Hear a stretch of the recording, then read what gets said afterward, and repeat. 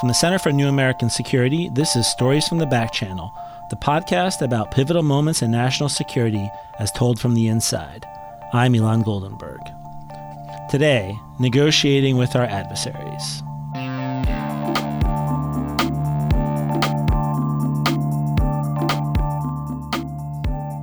Wendy Sherman had an unlikely rise to becoming the lead negotiator of the Iran nuclear deal.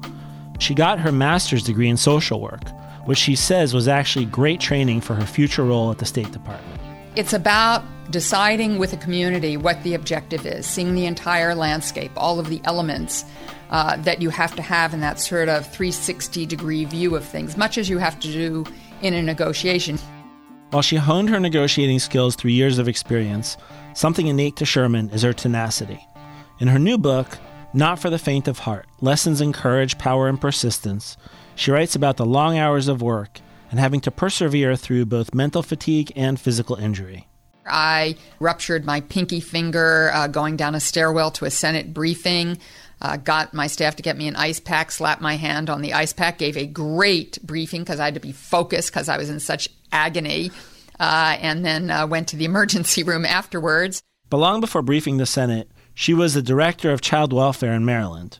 That's when her then boss introduced her to Barbara Mikulski, who at the time was a congresswoman from Baltimore. And she was looking for some policy ideas about how to finance shelters for battered women. And I had some ideas of how to do that. So we became very good friends, movie buddies, actually. And I was her chief of staff for 3 years.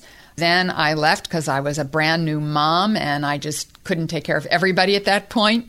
But less than a year later, I became her campaign manager. When I go to the United States Senate, I'll be a voice and I'll be a vote, and no matter what, I won't be overlooked. I'd helped her sort of strategize what she'd need to do to have a shot at being a Senate candidate and being a successful one. 10 months later,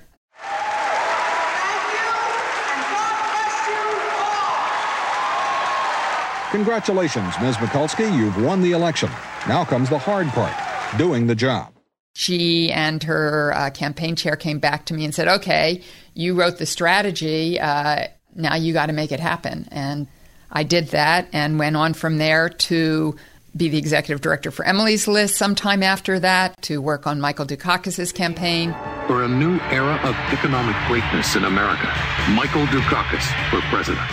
So then you move on from politics. It sounds like pretty intense, rough and tumble world of politics to the intense, rough and tumble world of foreign policy. So you go work at the State Department and you end up on the North Korea file in the late 90s. During the second stop of his 5-day Asian tour, President Clinton met his South Korean counterpart for talks focused on economic and security issues. At the top of the agenda, neighboring North Korea's nuclear weapons program. Washington. What is it like going to North Korea and trying to negotiate with these guys? Maybe tell us just about that experience. When Madeleine Albright was about to become Secretary of State, she asked me to organize a group of people, some of who were going to go into the administration, for sort of a get-together at her house to think about what the priorities might be. And virtually everybody in the room thought within 2 years the North Korea regime would fall apart. That was conventional wisdom at the time. And I was going to be her counselor, which is really sort of a minister without portfolio. You do whatever the secretary needs you to do. And so I said to her that I really wanted to work on the Korean Peninsula because I thought a lot of change was coming, as did everybody else in the room. So wrong were we all.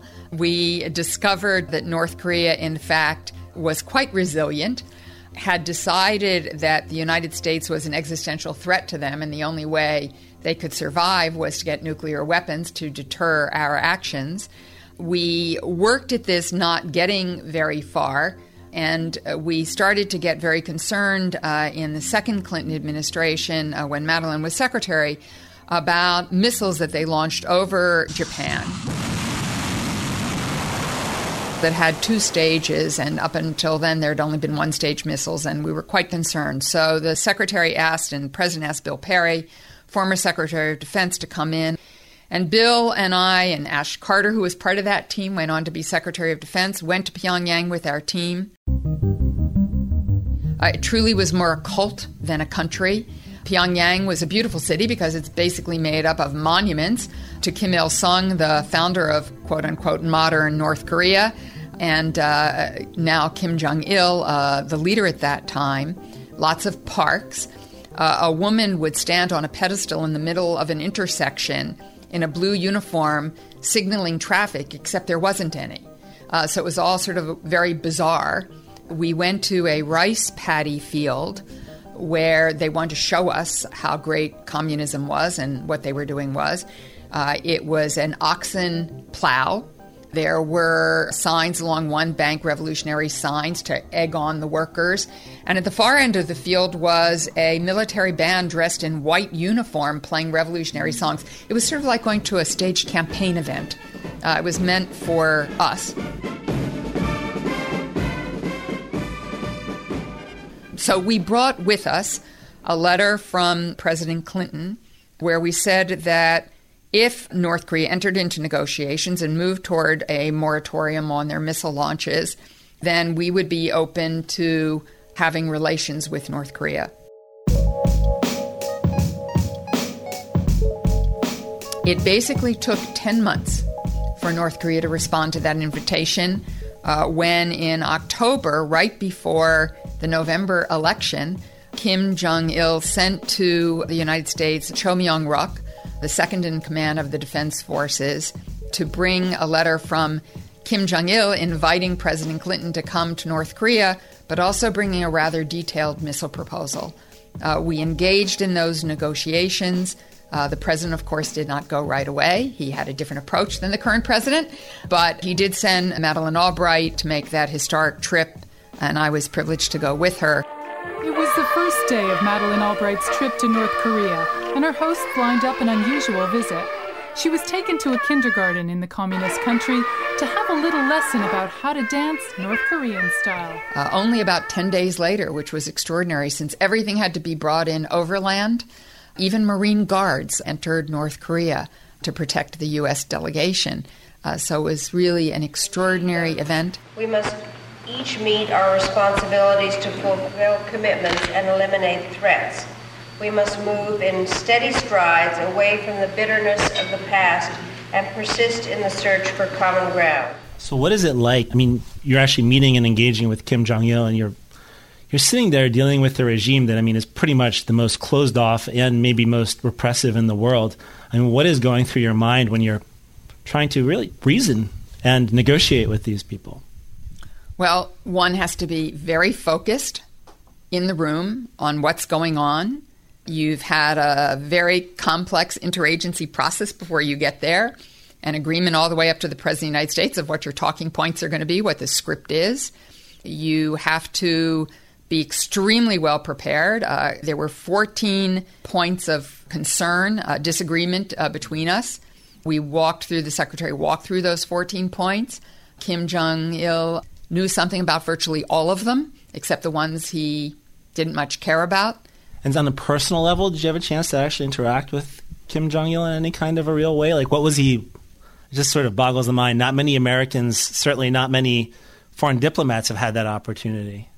Yes, it's an experience to be sure. The secretary would sit on one side of him and I on the other side of him at the banquets they put on, which were sort of gross in the sense that so many of the people in that time were in the midst of a famine and had no food at all, were living on sticks out in the rural areas, which is most of North Korea, and here we were having a banquet, so it was a little obscene. But nonetheless, he didn't want to talk about his family. He did want to talk about sort of economics, and as often authoritarian leaders want to know about Sweden's socialist economy. I sat next to him on one side during a dance performance, and at one point I said to him, obviously all of this through interpreters, Mr. Chairman, you clearly might have been a director in another life, because he clearly was very engaged in all the details of the performance. And he said, yes, that he had every Academy Award performance film on tape. You go. Where shall I go? What shall I do? Frankly, my dear, I don't give a damn. He watched them all. We'd also learned from Kang Sak-ju that he had every Michael Jordan NBA game on tape. Jordan past Petrovic.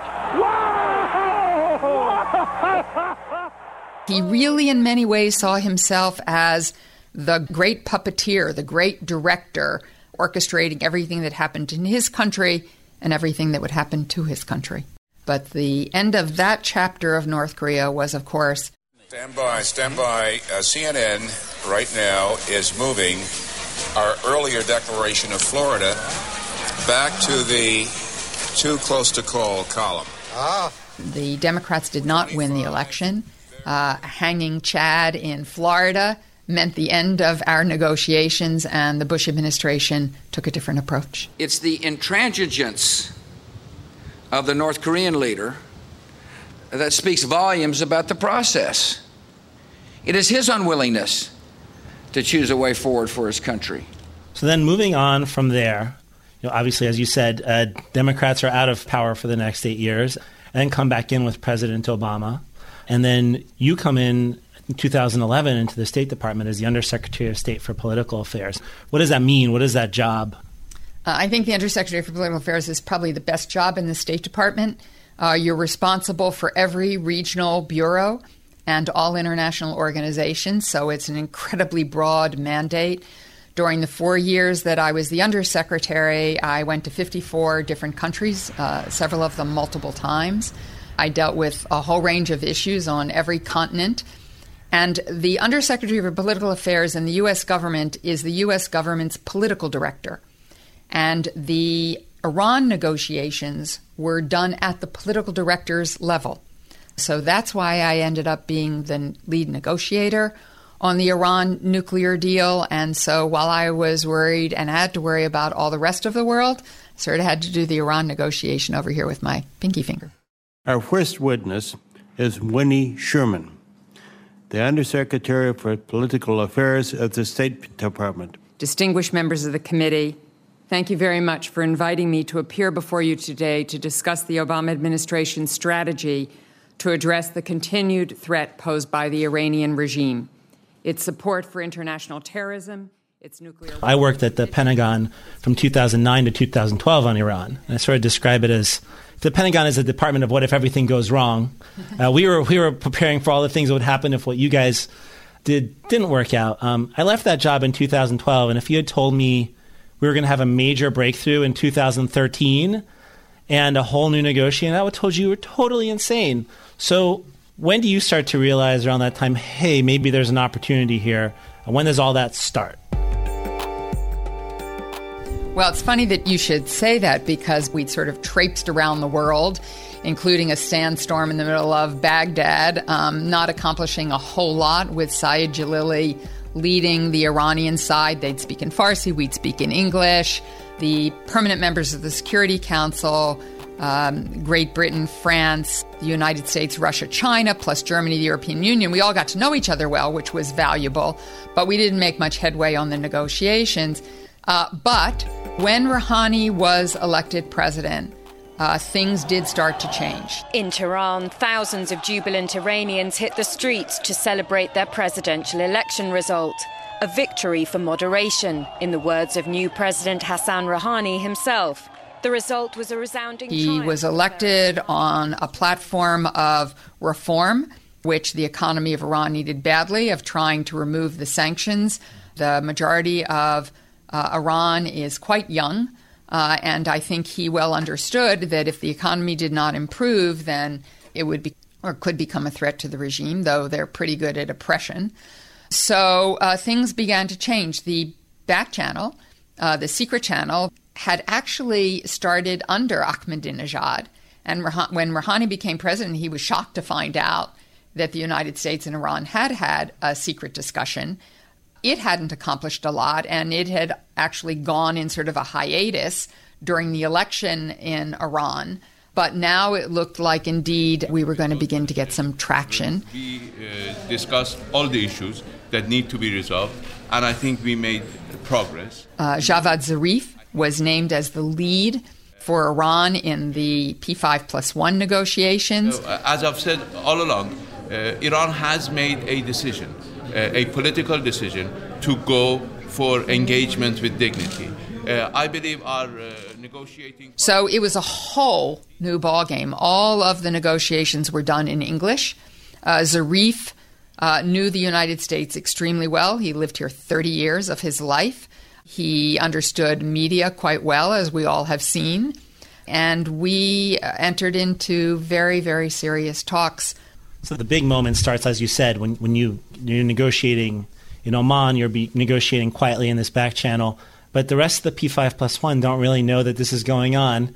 And you're the representative to the P5+1, so you sort of have to show up and say, surprise, we have this document that's mostly done, that we miraculous, and the Iranians, how does that go? Well, that's a tough experience. It was not the easiest flight over to Brussels. I was headed to Brussels for a coordinating session led by the High Representative, Catherine Ashton. And the President, Secretary Clinton at the time, had decided that it was time to tell the P5+1, and they thought I should do it. I don't think anyone was completely shocked that the United States might have been doing something in secret. They weren't thrilled. They were very frustrated because I could not hand over the document to them. I had to describe first to the Europeans and then to the Russians and Chinese what we had done, what the parameters were, told them that when they got back to capitals, our embassy would make a hard copy available to them, but we were very concerned about something leaking prematurely. We were going to be meeting with foreign ministers in Geneva 2 weeks hence in hopes of closing the brackets and getting an agreement. So it was not the most comfortable thing I've ever done. And what I think it really said to people is, although they certainly were critical to this negotiation, they certainly brought ideas to the table. They certainly could veto an agreement. No agreement could be made without the United States of America. And, the power that we had at the time, and I still think we can have, is awesome. But it is also daunting. And I'm going to do one technical intervention, which is just to say, when diplomats talk about brackets, what they're talking about is language that is not agreed to necessarily. You're sitting there with a document with different options, and you're trying to negotiate what is that perfect language so we can take that bracket off and have clarity and agreement on what the language is. And this brings me also to a next point, which is, you're negotiating this with a P5+1. You also have challenges at the same time from others. I was working on Israeli-Palestinian issues at the time, and we had to break it to the Israelis that we were doing this. But I'm sort of curious about the relationship with the Israelis and trying to break it to them that we were doing this, and others also, like the Gulf states who were really opposed to this pathway we chose to take. How did you deal with that?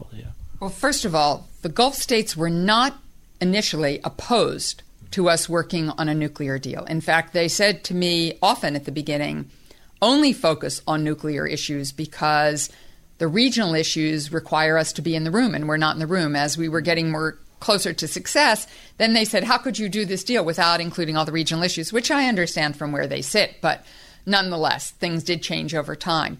Before and after every round, I consulted with the Israelis. Before and after every round, I consulted with the Gulf states. With the Israelis, we often did this by secure video conference with the National Security Advisor and all of their technical professionals. The Israelis have tremendous expertise, so they knew all of the details of everything we were doing in the negotiation. In fact, when we had ideas, we ran those ideas past them because we wanted their technical expertise as well. They did not appreciate that the secret channel was kept secret as long as it was. When we asked our friends in America, they hesitated. They didn't tell us what exactly is there. I had some very difficult conversations with then Yaki Amajor, the National Security Advisor at the time. They decided to change the policy from dismantling the Iranian capability to postpone the Iranian capability. And they understood that Israel will not be ready to take part in any negotiations which are leading to legitimizing the Iranian military project. We've since kissed and made up, but it was tough going. Israeli Prime Minister Benjamin Netanyahu says such a deal would be a historic mistake, allowing Iran to retain the capabilities to make nuclear weapons. So one of the things about any of these negotiations is You have to negotiate, as you know well, inside the administration. You have to negotiate with Capitol Hill. You have to negotiate with all the interest groups domestically, all the think tanks who have ideas. You have to negotiate with each one of the P5+1 and the European Union bilaterally. You have to negotiate with them as a group. You have to negotiate with Israel. You have to negotiate with the Gulf states. You have to negotiate with other allies and partners like Japan, Korea, India, others who have great interests in what's going on and great stakes. And then, you have to negotiate with Iran. It is a very complex, tedious, time-consuming process if it's done right. Well, then maybe let's focus on the negotiate with Iran, and then we'll come back to a couple of the other actors, too. You started to talk about Javad Zarif. What was it like negotiating with him and the personal relationship you have to strike with him and also John Kerry had to build with him? I mean, he was obviously a critical, integral player in all of this. I'm satisfied with this first step. Now we have to see whether we can match our positive words with serious deeds. He is quite skilled. He knows the United States well, so he knew us. Secretary Kerry knew him some. We all did. I met him when he was at the UN myself. But you have to find some common ground. You have to build a personal relationship. That doesn't mean you aren't tough in the negotiating room. These talks aren't going to suddenly get easier just because we extend them. They're tough. And they've been tough, and they're going to stay tough. If it were easier, if views on both sides weren't as deeply held as they are, then we'd have reached a final agreement months or even years ago. You have to stand your ground, and you have to work on behalf of your country's interests and objectives. That's what you're there for. But building a personal relationship is critical. Secretary Kerry believes very strongly in the power of personal relationships. He put in an extraordinary amount of time, all of us did, in working with other countries. If he thought stopping down on his way somewhere else in Paris would help this negotiation move forward, he would do it. You also get to know each other, so you know, as I say in the book, Minister Zarif would know if I called him Javad after we'd spent so many hours with each other. We were working really well together. When I switched to minister, he knew I was sort of ticked off, and we had to find our way back. Yeah, no, and I can definitely, Secretary Kerry, I've sat in video conferences with him when he's in Indonesia talking to Israelis and Palestinians at 3 a.m, Jakarta time, just to try to get people to move forward. And I always thought an interesting compliment that him and his dedication to the personal relationships, and then President Obama, who was so disciplined about an issue this complex. Like, that's what a great compliment, those two together, I always thought was effective. But I want to talk a little bit about Congress and their role in this, because they were not supportive of the agreement, though in some ways they also allowed you to play a little bit of good cop, bad cop. When I talk to negotiation classes, and I've taught a lot of them now, though I've never taken one in my life, I say, nothing is ever wasted in a negotiation if you're conscious of everything that's going on. And so when, indeed, John Boehner invited Bibi Netanyahu to a joint session of Congress to castigate us for the Iran agreement that we were working on without consultation with President Obama. To defeat ISIS and let Iran get nuclear weapons would be to win the battle but lose the war. We can't let that happen. Followed by a letter authored by Senator Cotton, signed by 47 Republicans, to the Iranians saying, unless Congress has a role here, this isn't going to stand beyond President Obama. I signed the letter to Iran, but you know what? The message I was sending was to you. The message was to President Obama that we want you to obey the law. Neither of those were particularly wonderful from our perspective, to say the least. We also made use of them, so that when the Iranians said to me, woe is us, we'll never get this through, they can impeach us, which can happen in their system, I was able to say to them, excuse me, we both have problems. You saw what happened in our joint session. You've seen this letter sent by Senator Cotton, so If we're going to get to a deal, it has to meet both of our interests so that it can survive domestically in both cases. Everyone is weighing onto this letter, including Iran's supreme leader, who said yesterday that it is ridiculous, disgusting, and gross. And Gail, he added... So nothing is ever wasted. At the same time, all of these are difficult. Just as after we agreed on parameters for the final deal, which were much more detailed than anyone expected coming out of a meeting in Lausanne, the supreme leader of Iran then made a speech basically saying none of these parameters were real, and here were a whole new set of thresholds that had to be reached, which was not a pleasant moment at all. Ayatollah Khamenei said what has been achieved so far in the talks neither guarantees a deal nor gives any assurances that the negotiations would come to a conclusion. The leader reaffirmed that... So you have to sort of get through these things or find out you can't. You have to be ready to walk away if you cannot meet your country's national security interests. Well, good evening, everybody, and let me start by thanking all of you for your remarkable patience. I know, in fact, all of us involved in this know that this has been a very difficult couple of weeks for the many journalists who are here in Vienna with us. Tell me about maybe what is it like those last few weeks when you're sitting in the rooms in Vienna for weeks on end at the hotel trying to negotiate the final end to the deal. Do you know it's going to happen? Are you very uncertain? And what is going through your mind? So we went to Vienna, the Palais Coburg, where we'd been before, for what we thought would be the marathon end. We had no idea what a marathon it would be. I spent 27 days in that hotel. I ate one meal outside of the hotel. No, you don't know that you're going to get to the end. There is a lot of momentum to get to the end, but there were many setbacks during those 27 days and a couple of points where I was sure we were going to have to call the president and say it wasn't going to happen. As I have said many times, and as I discussed with President Obama last night, we are not going to sit at the negotiating table forever.